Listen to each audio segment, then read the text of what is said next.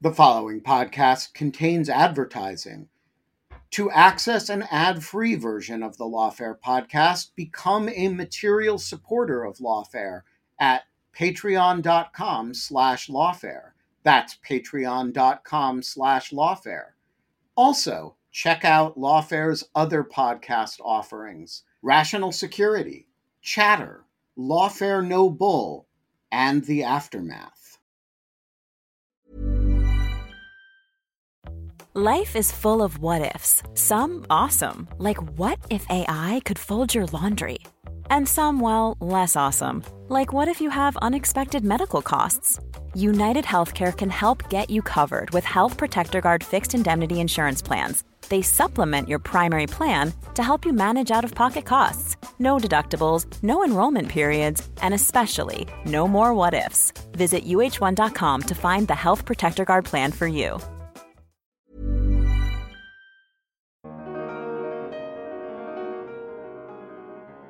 To me, it's not a question of how can we get to every Russian.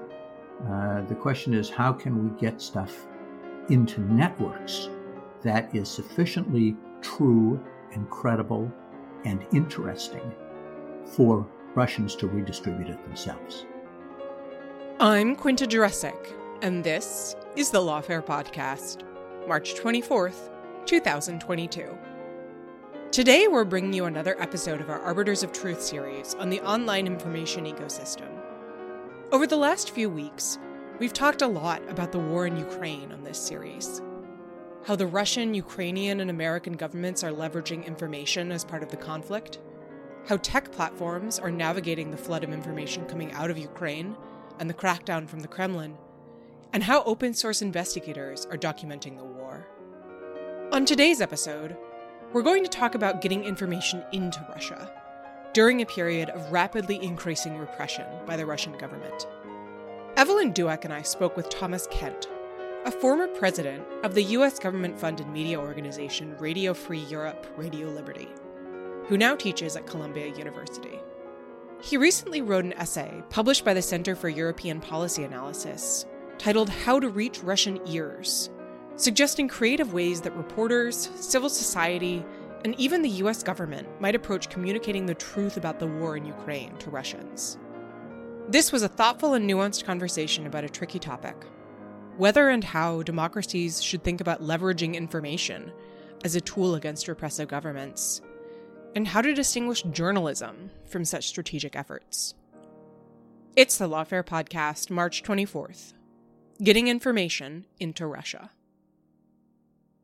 I wanted to start off by doing a little bit of scene setting about the role of information right now in the war in Ukraine and in how information has really been cut off within Russia. Could you give us just an overview of how, news, social media posts, reportage has played a role and what the Russian government has done recently to clamp down on information? Because I think that will help set the stage for why this is such an important topic.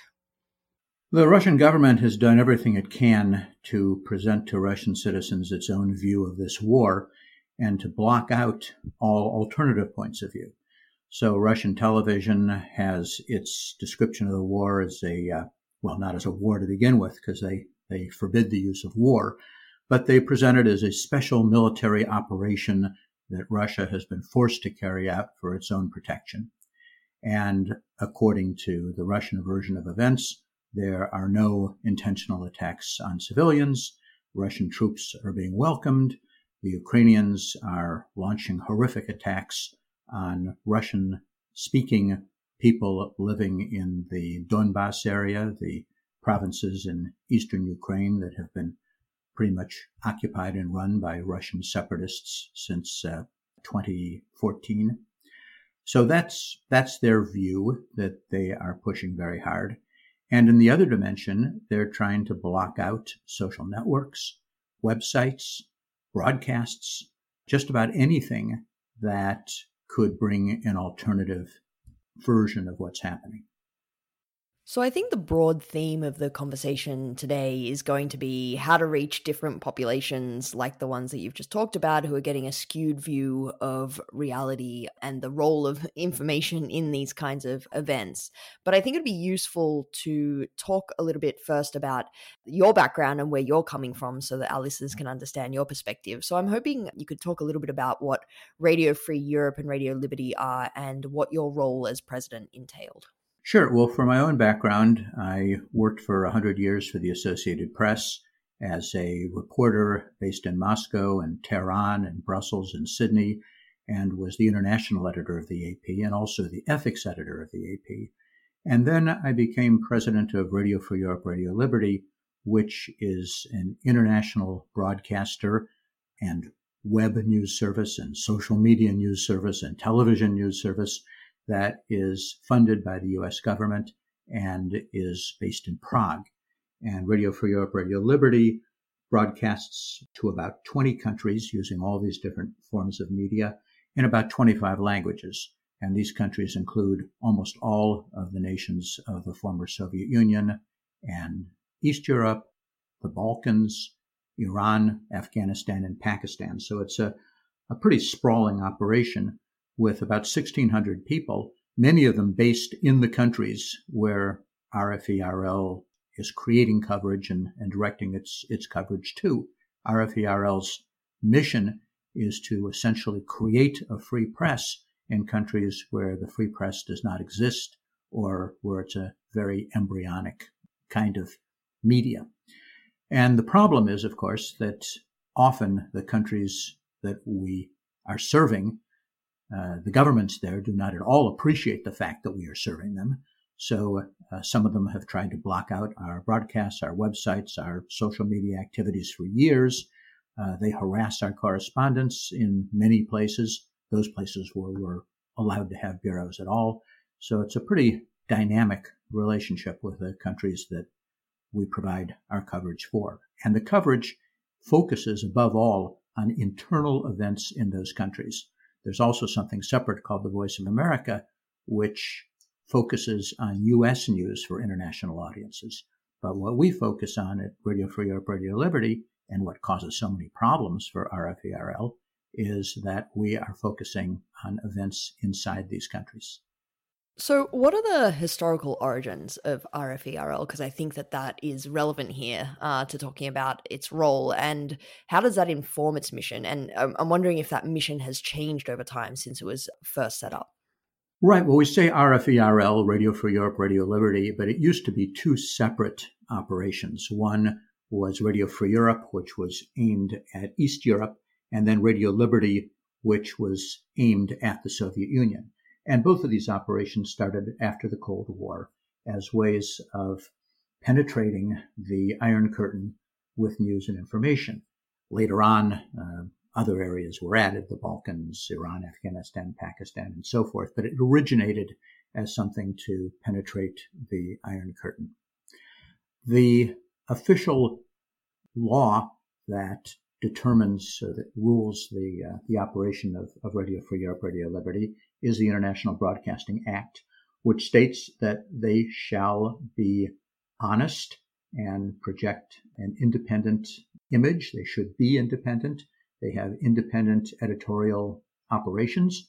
When I was president of RFERL, nobody could tell me what we should put on the air, even though it was paid for by Congress. The State Department or others could not come and say, you need to turn up the heat on this regime or that regime, or take it easy on this, or here's some themes that you should emphasize. And people expressed a desire for us to do various things. But as president of RFERL, I recognized that I had the right to decide exactly what we would or wouldn't do. Now, of course, even though we at RFERL were very much dedicated to providing content that was absolutely true and verifiable and so forth, that didn't mean that it wasn't viewed as propaganda by the various countries that we were putting content into. And so RFERL is commonly accused of being an American propaganda outfit by governments that don't like what RFERL produces.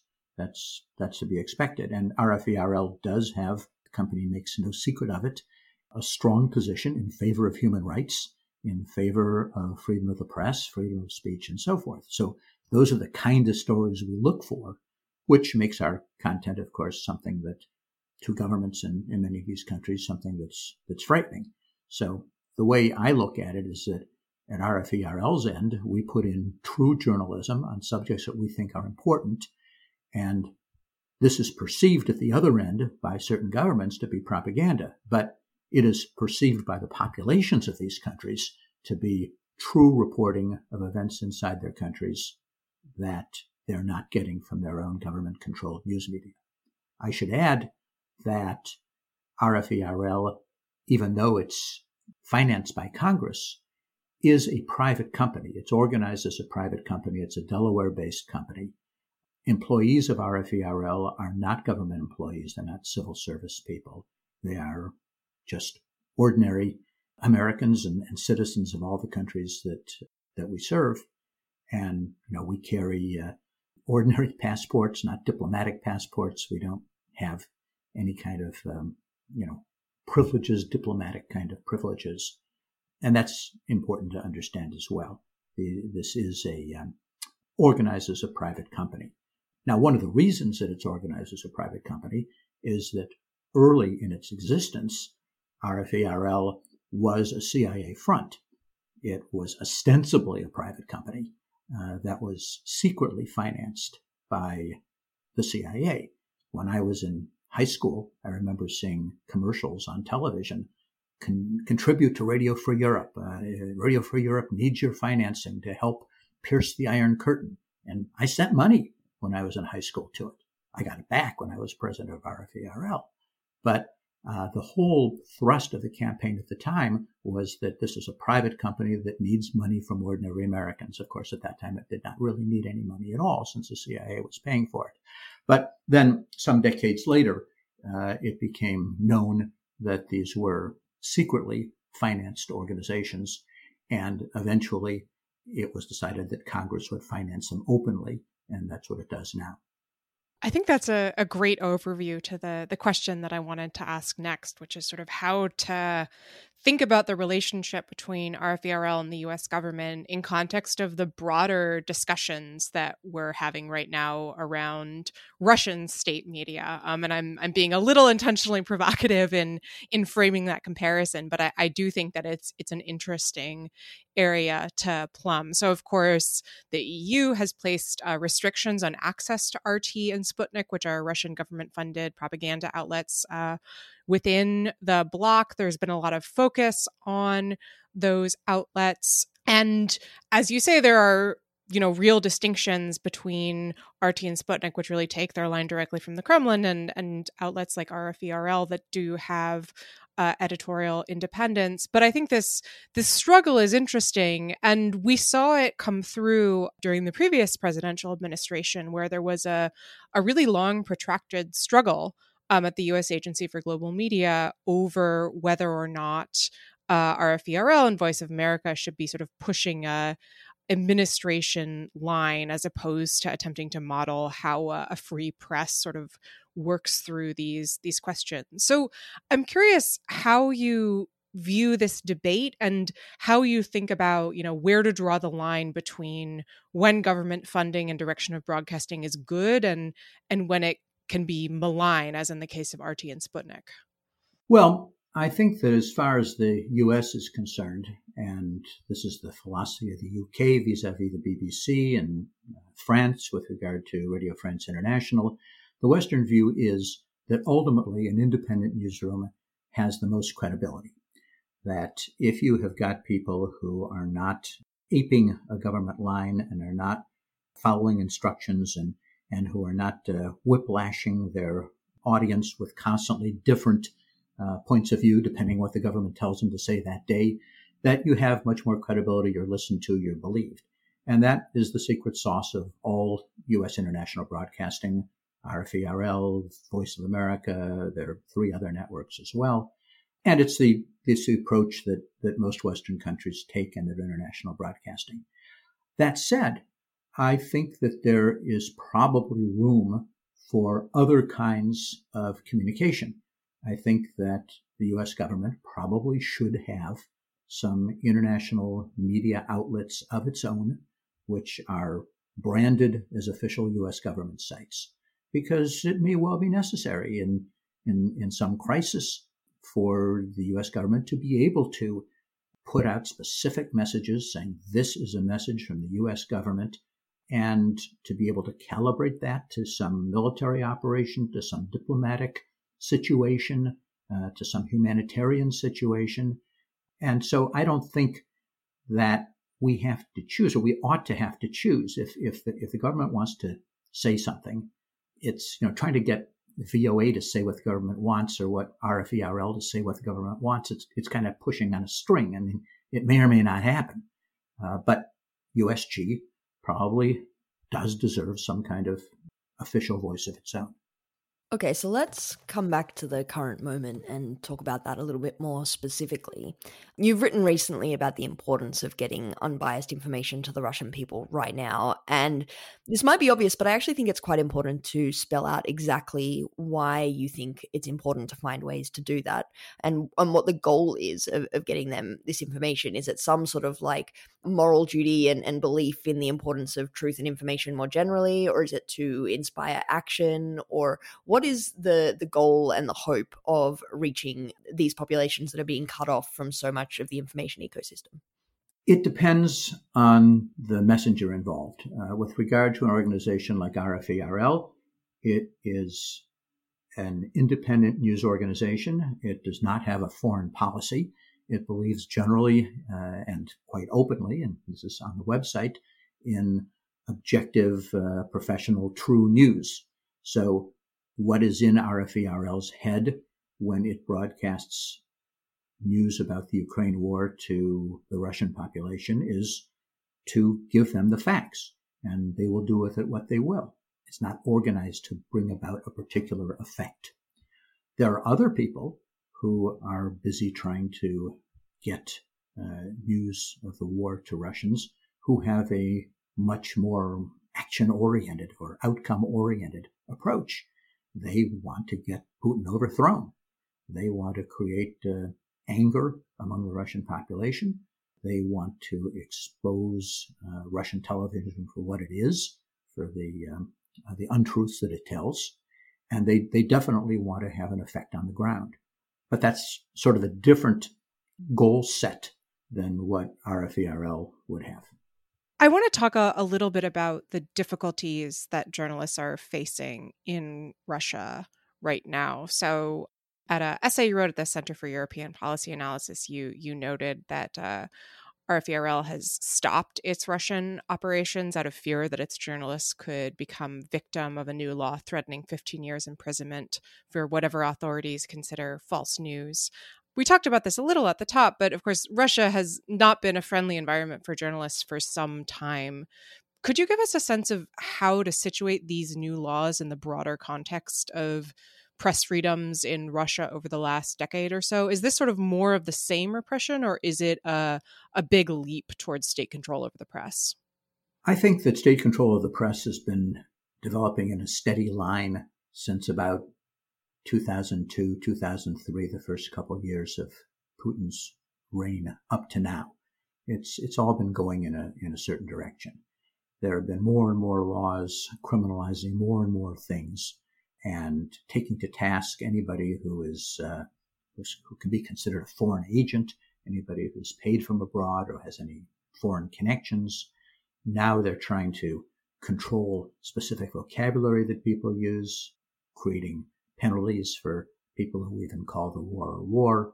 So it's been a steady progression. Radio Free Europe, Radio Liberty used to have local frequencies in about 30 Russian cities where you could just sit in any city and turn it on. I mean, no complicated shortwave from abroad, just AM or FM broadcasting right in individual cities, and that was all closed off. And bit by bit, there's been a tendency to try to block things from abroad, to require that any news organization that receives any money from abroad or has foreign connections put warnings on their content saying that this is the work of a foreign agent, which in Russian essentially means a foreign spy. There have been individual designations of specific journalists as foreign agents, which can be very frightening. There's been harassment of foreign reporters. There's been the arrests of quite a number of Russians working for international news organizations, including a couple who've been sentenced to prison on, trumped up charges of spying or whatever else. So it's been a long time coming, but it's all, I think, sort of in a straight line. It was obviously increased quite a bit with the invasion of Ukraine starting just before it and continuing now, but it's not anything that's a total turnabout from what they've been doing all along under Putin. So let's talk a little bit about the nuts and bolts of this then, because you were just talking about how difficult it is to report on the ground and in the country right now.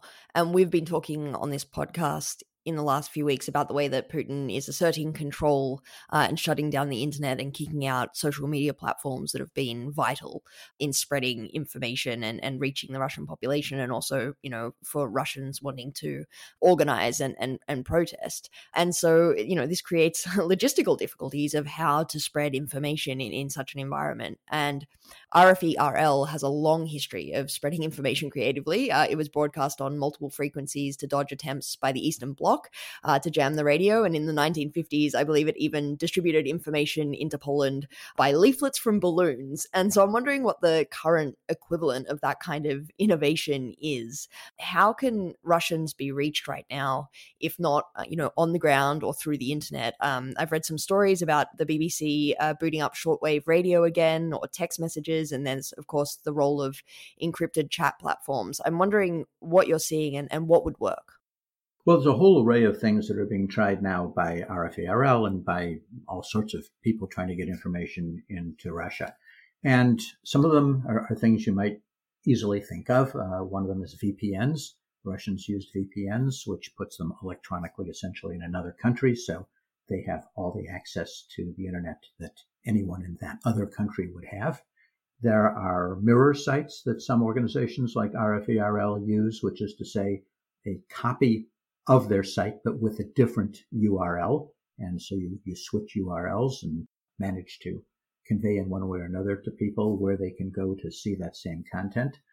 Some organizations encourage Russians to download proxies, which are little programs that they can put on their computer or on their phone that enable them to get around web blocks. More exotically, there are people who are sending in text messages to Russians. It's not hard to get databases of Russian telephone numbers or databases of Russian email addresses, and you just blast away with messages to cell phones or messages to email addresses. And there are lots of things that could be done in the future. You could send in content by telephone, which is to say, if you had someone in Russia who wanted to work with you, they could do old-fashioned dial-up, remember that, to a server outside the country where you could transmit stuff that would what they could then redistribute. And it's very important, this point about redistributing. Russia is a place that has lived on rumor for decades, if not centuries. During the Soviet period, there was then, as increasingly now, people understand that the official news media are controlled. So Russians have developed a very good sense of how to share information, how to sort of determine, depending on where it comes from, whether it's reliable or not, how to get it around, how to get it to their friends. And for years, they have had systems to move either information or materials around under the eyes of officials. So, years ago, there were all sorts of black markety kind of operations to get jeans and ballpoint pens around when jeans and ballpoint pens were hard to obtain in the Soviet Union. People got jazz music recordings around by various subterfuges. When VCRs became available in Russia, the VCRs became available before the tapes did. So somehow all these American action movies had to be gotten around Russia. And people did that. During the Soviet political dissident period, people got around copies of the so-called Chronicle of Current Events, which is the sort of the dissidents' news medium. And copies of those typed on onion skin papers in multiple copies got distributed. Through all of Soviet history and into the present day, there's always someone there with a backpack who's got something to distribute. And information is no different. So to me, it's not a question of how can we get to every Russian. The question is, how can we get stuff into networks that is sufficiently true and credible and interesting for Russians to redistribute it themselves? That's a really interesting framing. And I think one thing that came to mind when you were talking is how these techniques seem to rely on the cracks, such as they are, in the sort of system of repression that Russia has built up over the last couple of decades. So I know, for example, that VPNs are nominally illegal in Russia, but my understanding is that it's very rarely prosecuted. On the other hand, if Putin and the Kremlin did decide that they really wanted to crack down, perhaps they could start, actually prosecuting people for using VPNs, and it would be much more difficult to get information. Or another example, I've seen reports of police officers in Moscow demanding to look at the phones of people just walking down the street and see, what Telegram channels they're in, if they're getting information about Ukraine. Would you be concerned if, as people start using these sort of creative techniques to get information into networks within Russia, about endangering the people in Russia who are using these techniques? If you're in Russia and you get a text from an American using this mass text program about what's happening in Ukraine, is there a risk that, if a police officer comes by and checks your phone, that Russian could end up in real trouble? There is that risk. That may be the reason that some of the people who receive these texts respond immediately with all sorts of obscenities and say, "I love Russia and I'm for Putin, and who are you, Western propagandist?" It may be their genuine feeling, but it may also be so that if someone looks at their phone or someone's monitoring their SMS traffic, they can say, "Yeah, I got this and this is my response." So I want to ask a little bit more then about who the audiences are for this kind of messaging, whether it is to a certain extent preaching to the converted to send these kinds of messages in, especially given, the built up years of propaganda within Russia that might not make people particularly receptive, whether it's fear or whether it is just purely having, heard otherwise for perhaps the entirety of their lives. Are the people who receive this information really open to persuasion if they are not already aware of, outside information or the fact that the Russian government's messaging may not be in fact true? Is it possible to persuade people in such circumstances? Well, I think there's always going to be people in Russia, and it's true of any country you can think of, whose first reaction is going to be to not want to believe that their army is operating in a dishonorable way. They want to believe in their country. They want to believe in their army. They want to believe in their leader. That is natural in most countries. So certainly there's going to be people who will genuinely be outraged by this kind of message. But it will raise, probably in the minds of a certain number of people, the possibility that they're not being told the whole story by official media. And they might start paying a little more attention and looking for contradictions and become convinced eventually that there's something going on. Certainly the fact that so many foreign sites and social networks and things like that are being shut down does suggest to a lot of people that something is being hidden from them. And there's also an anger, I think, at the government that's likely to come. It's already come, we think, from the fact that so many social networks are being cut off that Russians use for their own purposes. There are, many, many small businesses in Russia that rely on Instagram and Facebook and so forth to to distribute coupons. There are many bloggers who make their career on promoting lipstick brands. It doesn't always have to be political. There are many gamers who need to download a coat of armor in order to survive on their next raid. And when all this is being cut off and shut down, you've already got a certain number of people who are annoyed and maybe increasingly open to understanding why they're being deprived of so much, that something is going on that they're not being told. Hey, it's Danny Pellegrino from Everything Iconic. Ready to upgrade your style game without blowing your budget? Check out Quince. They've got all the good stuff, shirts and polos, activewear, and fine leather goods, all at 50 to 80% less than other high-end brands. And the best part? They're all about safe, ethical, and responsible manufacturing. Get that luxury vibe without the luxury price tag. Hit up quince.com/upgrade for free shipping and 365-day returns on your next order. That's quince.com/upgrade. Quality sleep is essential. That's why the Sleep Number Smart Bed is designed for your ever-evolving sleep needs. Need a bed that's firmer or softer on either side? Helps you sleep at a comfortable temperature? Sleep Number Smart Beds let you individualize your comfort, so you sleep better together. J.D. Power ranks Sleep Number #1 in customer satisfaction with mattresses purchased in-store. And now, save 50% on the Sleep Number Limited Edition Smart Bed for a limited time. For J.D. Power 2023 award information, visit jdpower.com/awards. Only at a Sleep Number store or sleepnumber.com.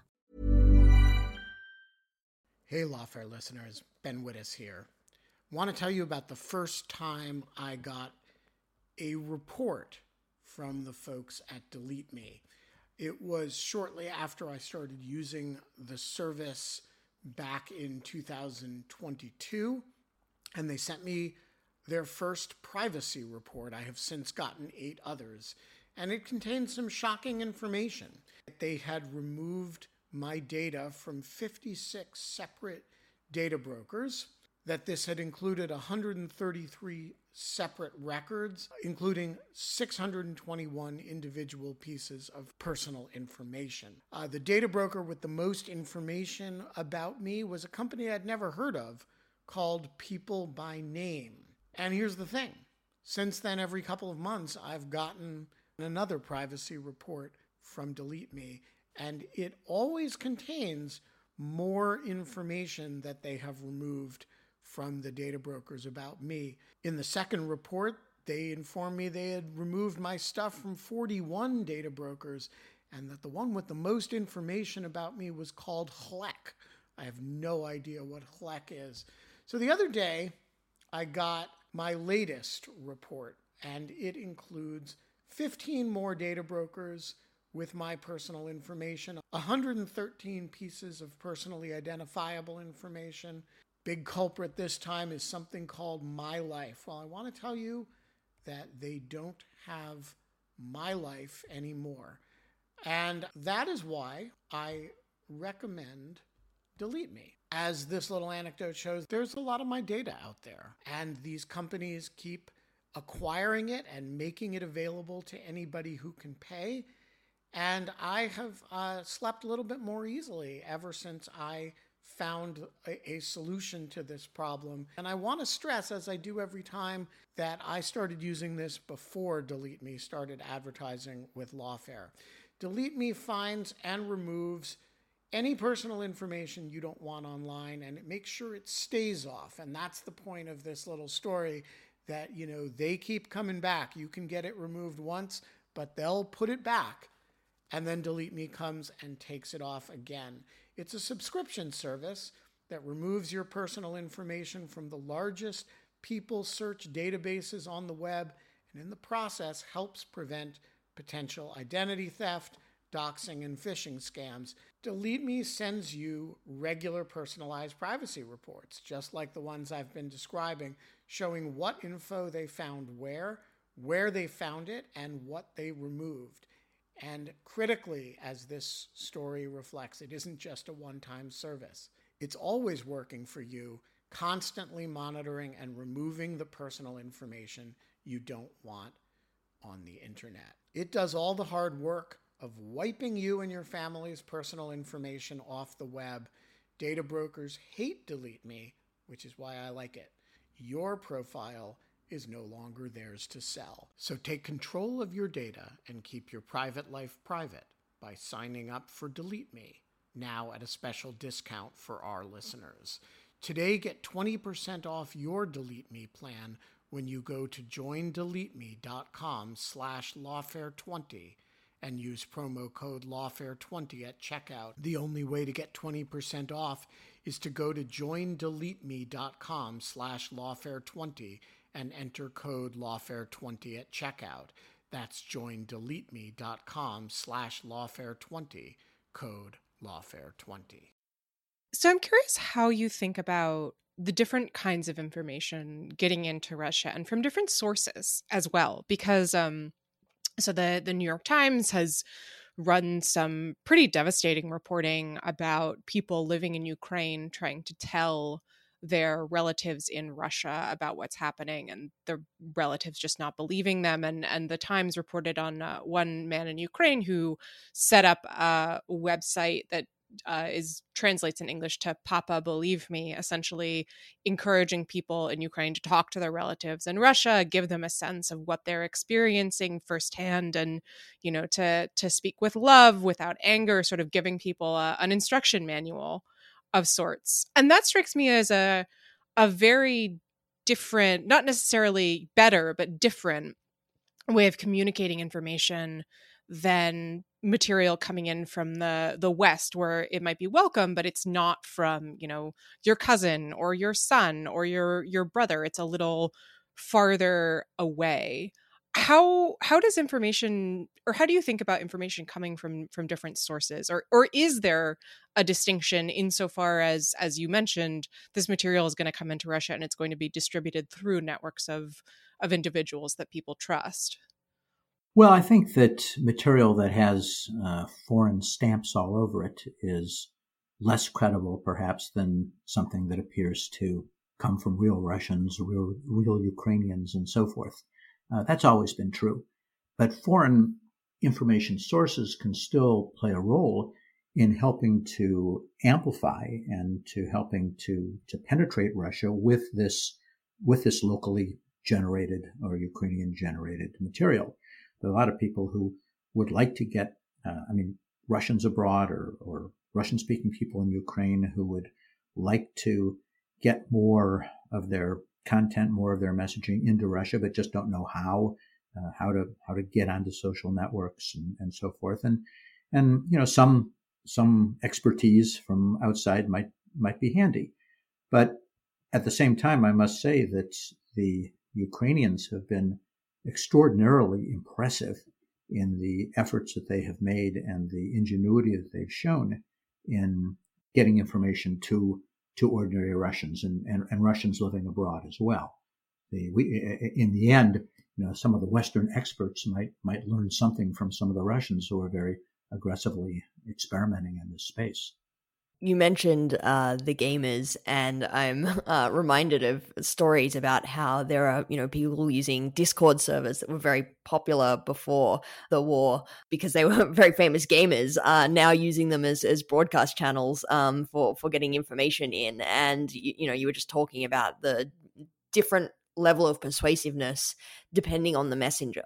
And so I'd love to hear a little bit more about how you think about the packaging of communication to be persuasive or to be trustworthy. You know, obviously there is the advantage if, you know, people from inside the country or, you know, when friends are talking to friends, that can be more persuasive, or friends and family members.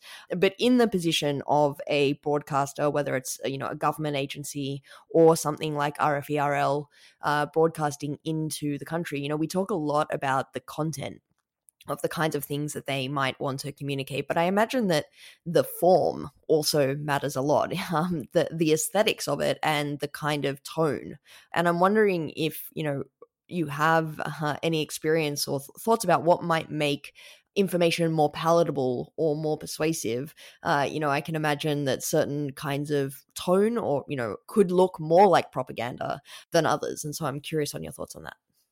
Well, you've touched on a huge debate in the in the counter-disinformation world, there are very strong differences of opinion about the best approach to take. Some would say, hit them with text messages saying that thousands of Russian bodies are coming back from Ukraine and it's all Putin's fault.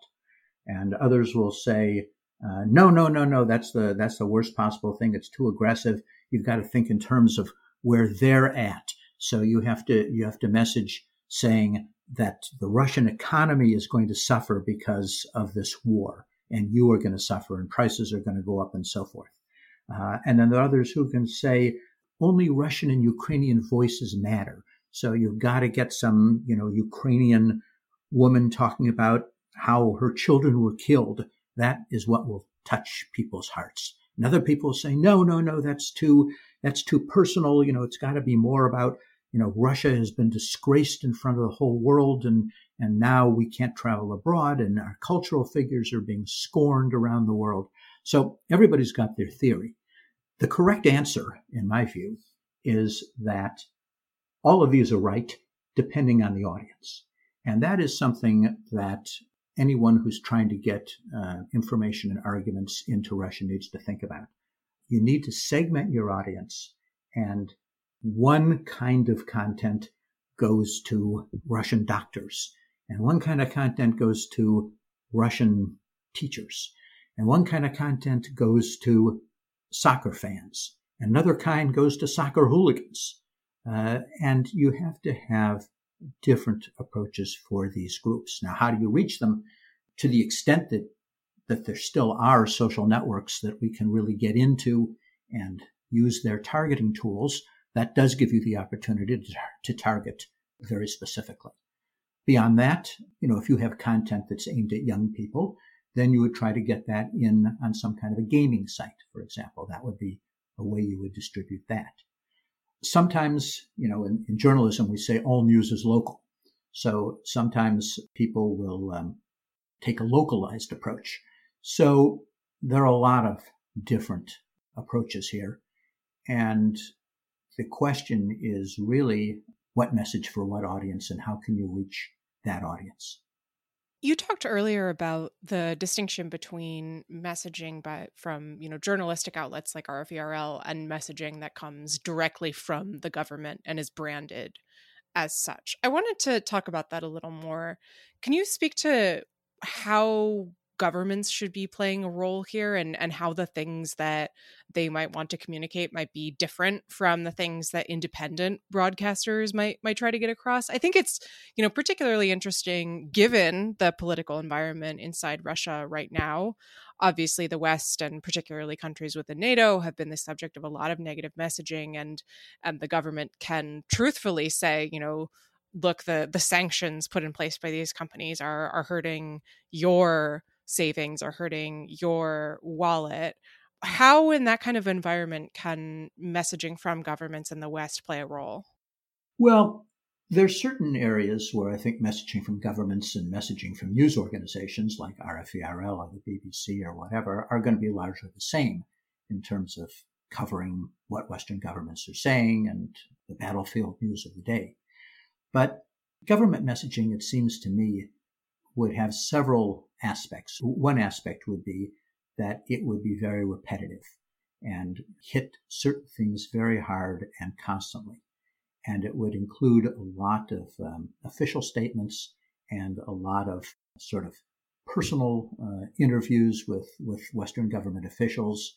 And it would be there to not necessarily be a super popular channel much of the time, but in time of crisis, if a Russian would want to know, well, what are the Americans doing right now, because there's instability in my country, and there are a lot of demonstrations, and is the Russian regime really going to hold up? In situations like that, there might be a very important, kind of urgent message that Western governments might want to convey, particularly if the Russians are saying that the Americans are going to be attacking in 20 minutes, and that's not the case. You may need to really blast an urgent message out there and keep repeating it. And at the moment, Western governments really don't have that capability. So I'd like to sort of gauge your optimism about the level of effectiveness or the power of this kind of work. And one way of doing that maybe might be to ask you about historical examples, either where you think this has worked, reaching populations in the past, or any kind of missteps that you've seen in the history of these kinds of broadcasters or messaging that might serve as cautionary tales that help us understand the role and the potential of these kinds of tools in this context. Of course, there's nothing historical that really compares to the kind of communication we have now, the social networks and all the digital means that we have. But I think if you look in the past, you can certainly see attempts to demotivate soldiers, to cast whole populations into despair. I'm thinking of things like Tokyo Rose's broadcast to American troops in World War II, or the leaflets that the Viet Cong distributed to American soldiers in Vietnam. They didn't seem to have much effect. At the same time, I think that if you play on or use as your basis the kinds of internal stresses that already exist in countries, you can probably get some attention by tuning into things that people are concerned about. For example, I think the Russians got a little bit of traction in the U.S. I never want to exaggerate it, but got a little bit of traction in the U.S. Around the time of the 2016 elections by playing into social divisions that already existed in the United States. And so, there's that kind of thing. But there has got to be for any kind of messaging to be successful, it has to play into a genuine concern. And in many ways, I think maybe in the past, decade or two, there hasn't been so much genuine concern among Russians that there was a whole lot to work with from outside.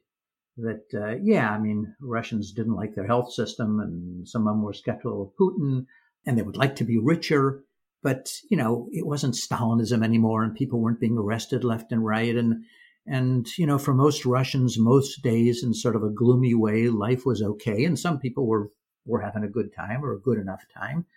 They have stores and meat and things like that they didn't have in Soviet times. So I'm not sure that there was that much to pick at or to pick on in communicating to Russians. Now it's different. Now their country has really stepped in it, so to speak. And I think that there is genuine concern about, Russian boys coming back in boxes and about Russia being a pariah in the world. And there's something to work with. But at the same time, depending on your audience, on the audience segment you're talking to, sometimes it needs a very light touch, because you don't want people to think, well, the West is trying to screw us. Maybe we made a mistake, but the West is trying to screw us over. And here they're rubbing salt in the wound with all these text messages and everything. It just might make them more angry. So it's a very delicate process of thinking what works with what audience that will not offend, but build on and provide information about the problems that Russia has subjected itself to as a result of this invasion. I don't think that, big picture, the Russians need a lot of rhetoric from the West. What could be helpful would be more information and a sense that the West has not abandoned them. I think it's important for Russians to realize that no matter how their leadership tries to bottle them up, that the West believes in the Russian people. The West believes that the Russian people should be informed.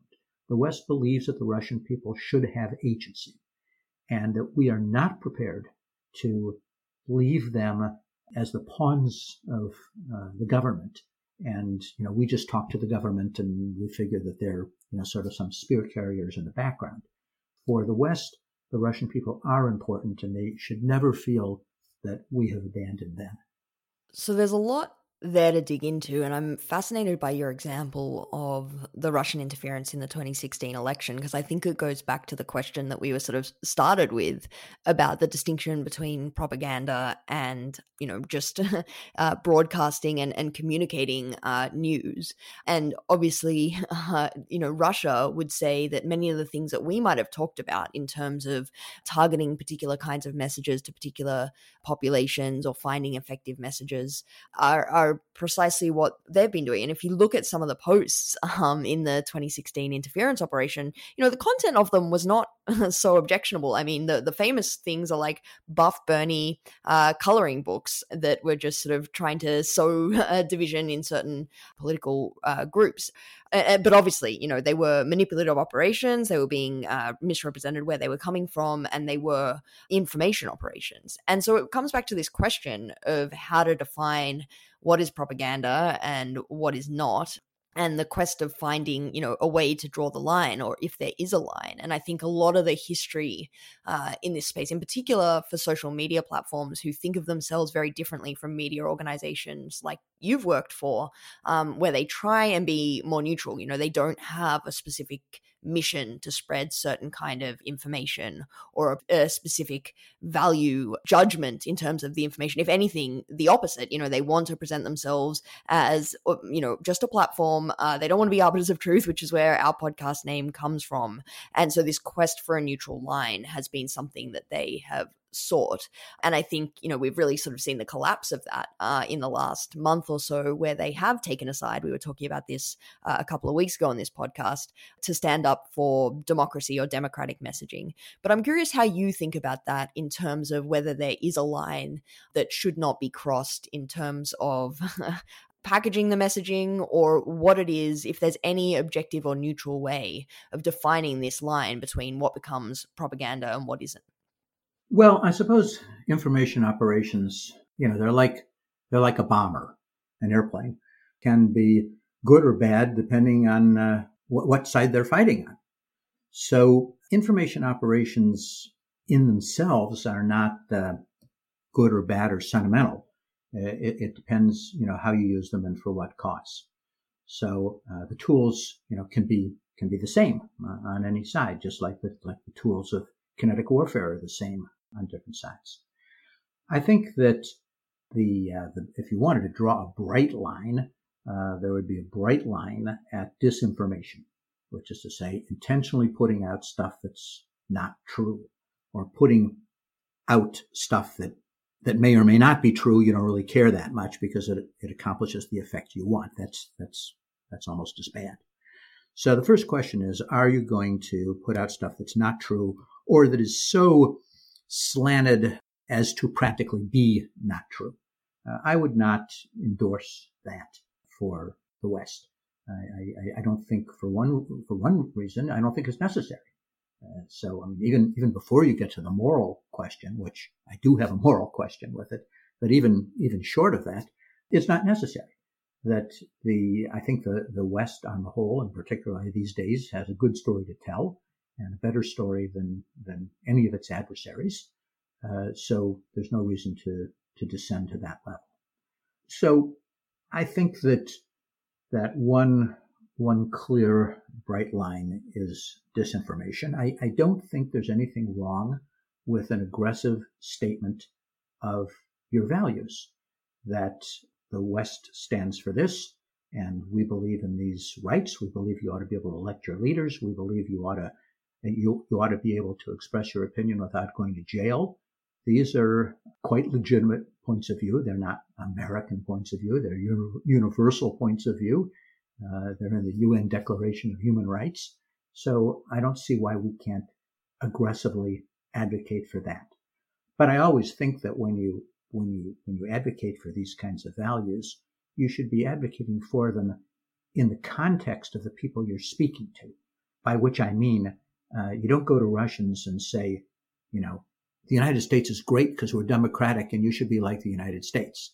It just opens all sorts of questions like, is the United States actually fulfilling all these values, and in what ways? And, are we a great example of the application of these values? Is England a great example? Is France a great example?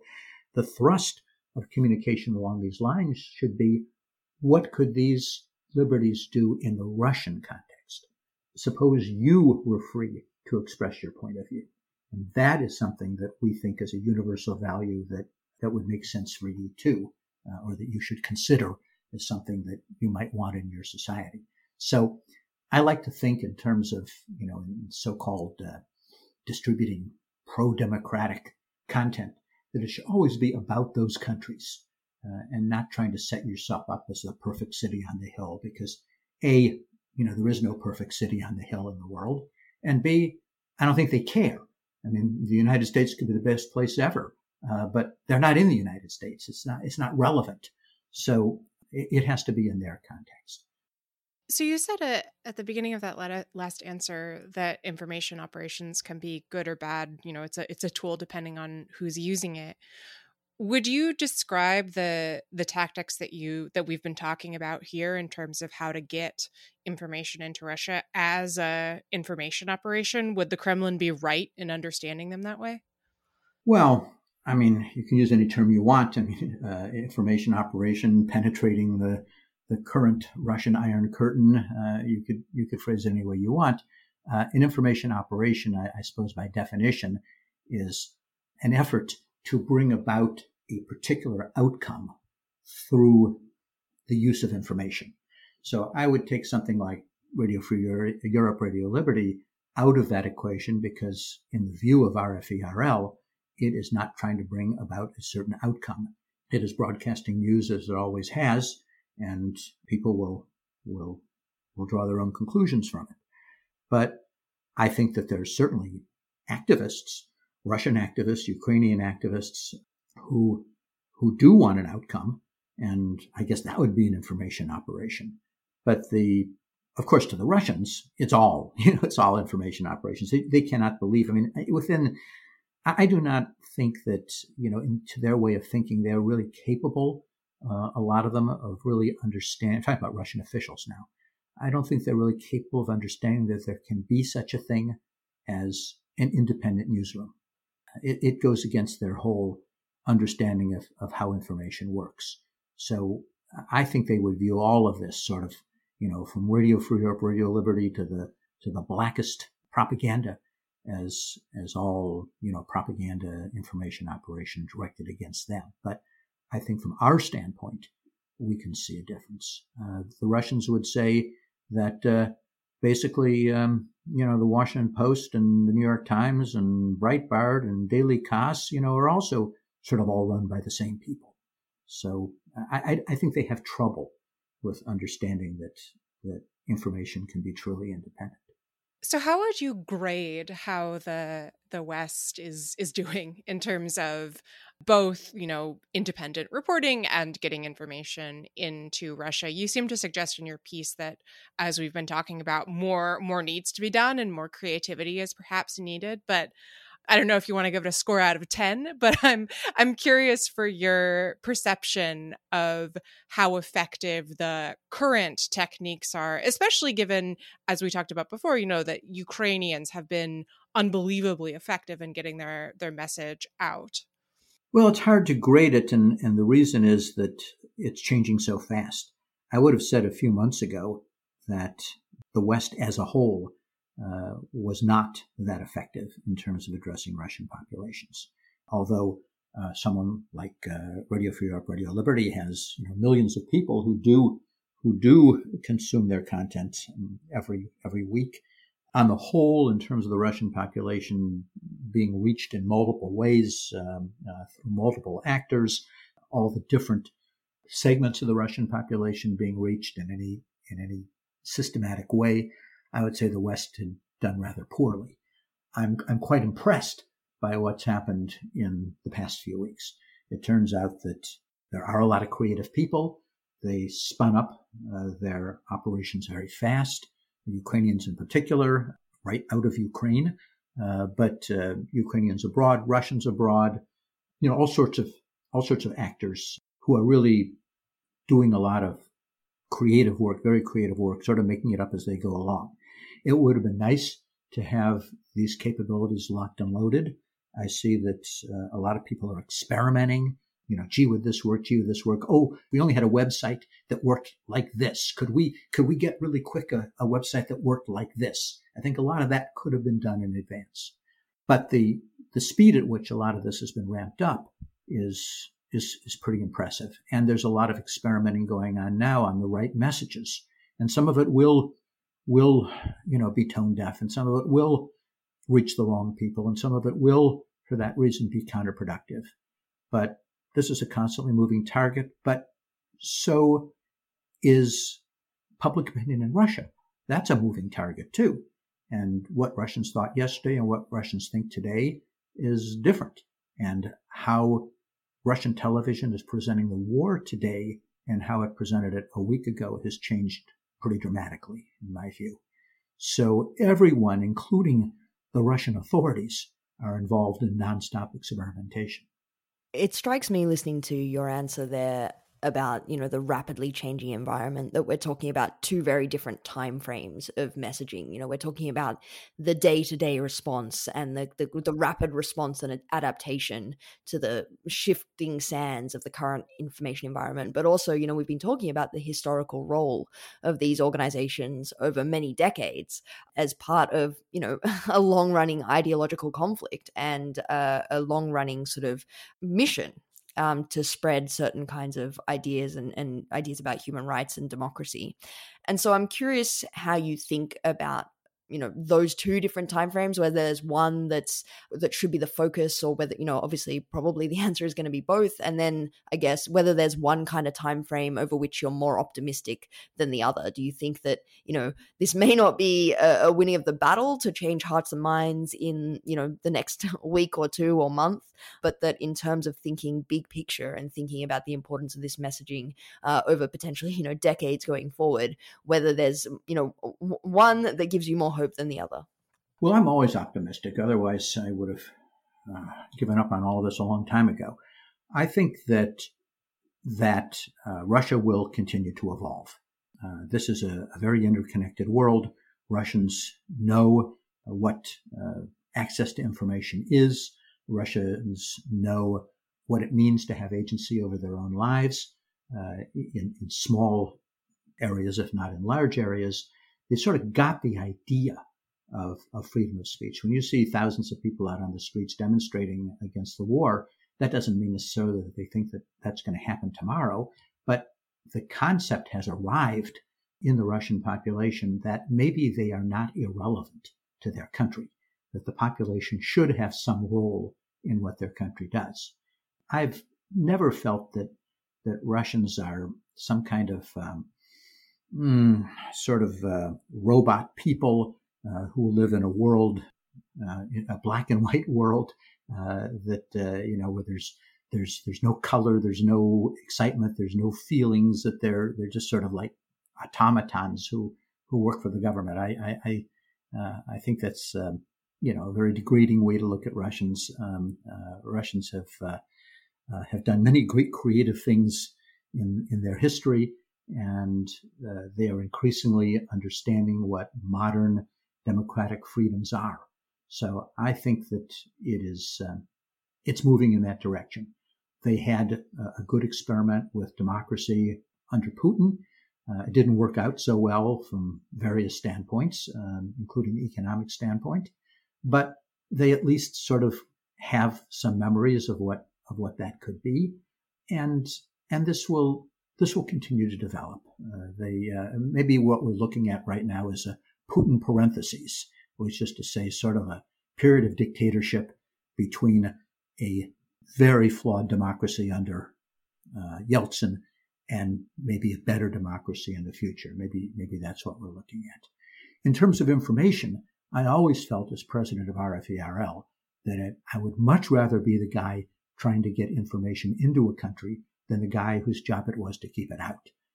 Countries are just too porous now, and Russians will never be totally shut out of information. It just that genie's out of the bottle, and it's sort of if it weren't so depressing, it would be almost comical to see the extent that Russian officials are going to try to stamp out, the use of certain words and things like that. This is not going to work.